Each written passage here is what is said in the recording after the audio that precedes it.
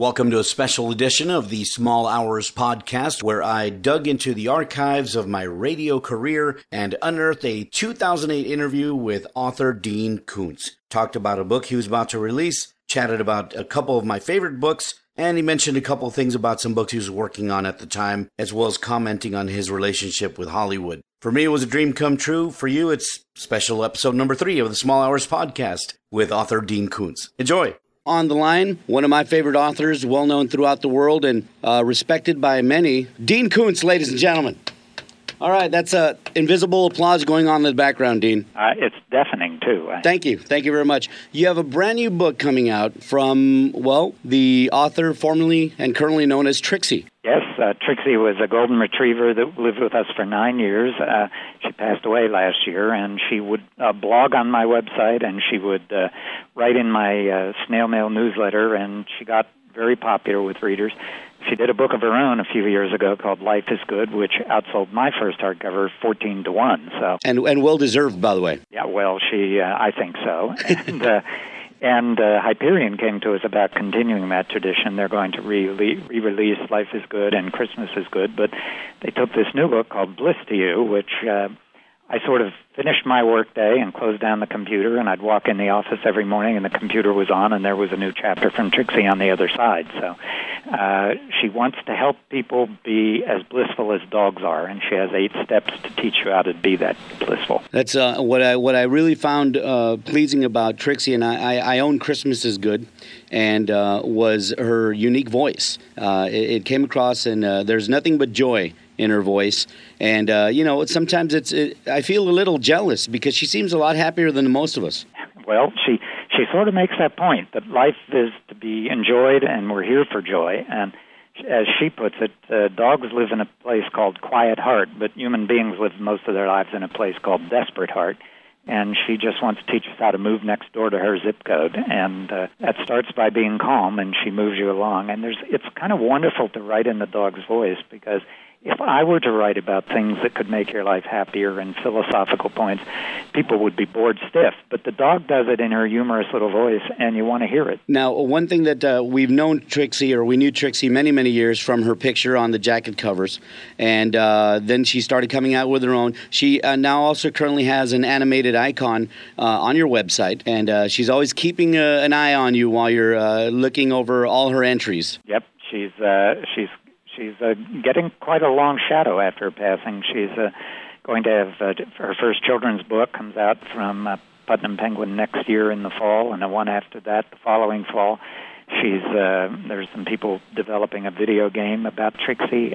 She's seeming to have a kind of long shadow, and all of her income from all of her projects goes to Canine Companions for Independence. Because she started out life as an assistance dog to the disabled. Now, tell us about your involvement with the Canine Companions. I know it's something that's very near and dear to your heart. They're an amazing organization. They raise these dogs, they breed them and raise them and train them to give assistance to paraplegics, quadriplegics, spina bifida kids. They even do separate socializing dogs that can take autistic children, and by being a companion to them in a specially trained way, can bring them out of their shells, can calm their behavioral problems, and can turn them into kids who have a much better quality of life. And it's amazing what they're achieving with these animals. So we've been involved with them 20-some years. Trixie was a service dog for 6 months. She went through the training, was with a girl who lost both legs in a traffic accident, and then Trixie needed elbow surgery. And once you have joint surgery, one of these dogs has to be taken out of training. So that was when she came to live with us. Now, it's interesting that most of your a lot of your books have either Labrador or Golden Retriever, and I think I don't remember which book it was because I've read so many of your books, where that struck me the most was when the dog was going through I think it was a hospital, and you were describing what the dog was smelling. So you've written in a dog's point of view on more than one occasion, very noble creatures in your books. Was that before or as a result of having Trixie in your life? Actually, that particular book was a book called Dragon Tears, and right in the middle you go into a dog's point of view, and I had one critic say, I was really enjoying this book till it got to suddenly a dog's point of view, and I thought the author had lost his mind, and I was very angry with him.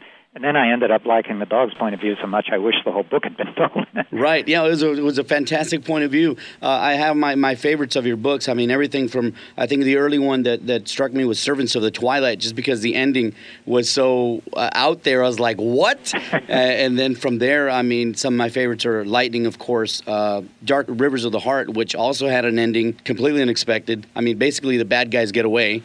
The Fear Nothing and its sequel, which I'm expecting a third, by the way. I'm still waiting for the third one. I intend to finish it. I just have to live long enough. Yeah, and my prayers are with you. And also, of course, the Odd Thomas books. Interesting thing about the Odd Thomas books is each one reads like a chapter in his life. I mean, it's so self-contained.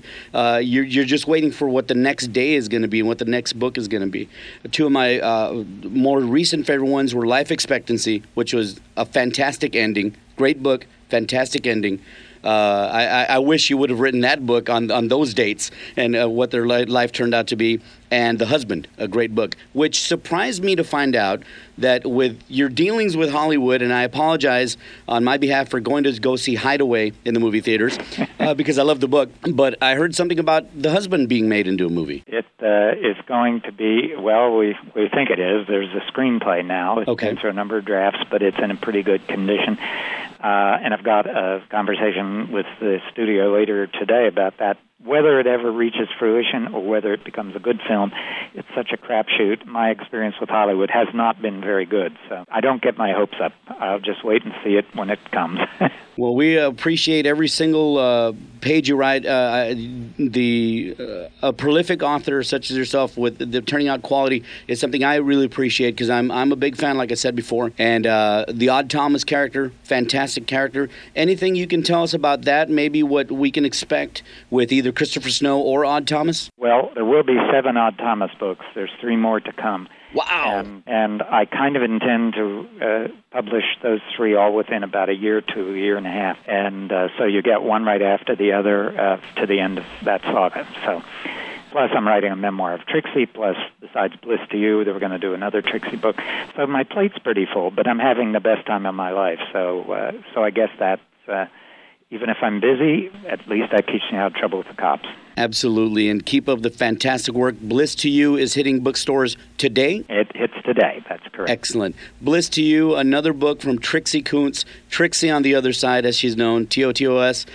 Dean Koontz, thank you very much for your time, and again, thank you from a very avid reader and a big fan of yours. Thank you for your time. Well, thank you. It's the only thing I know how to do, and thank God people like it.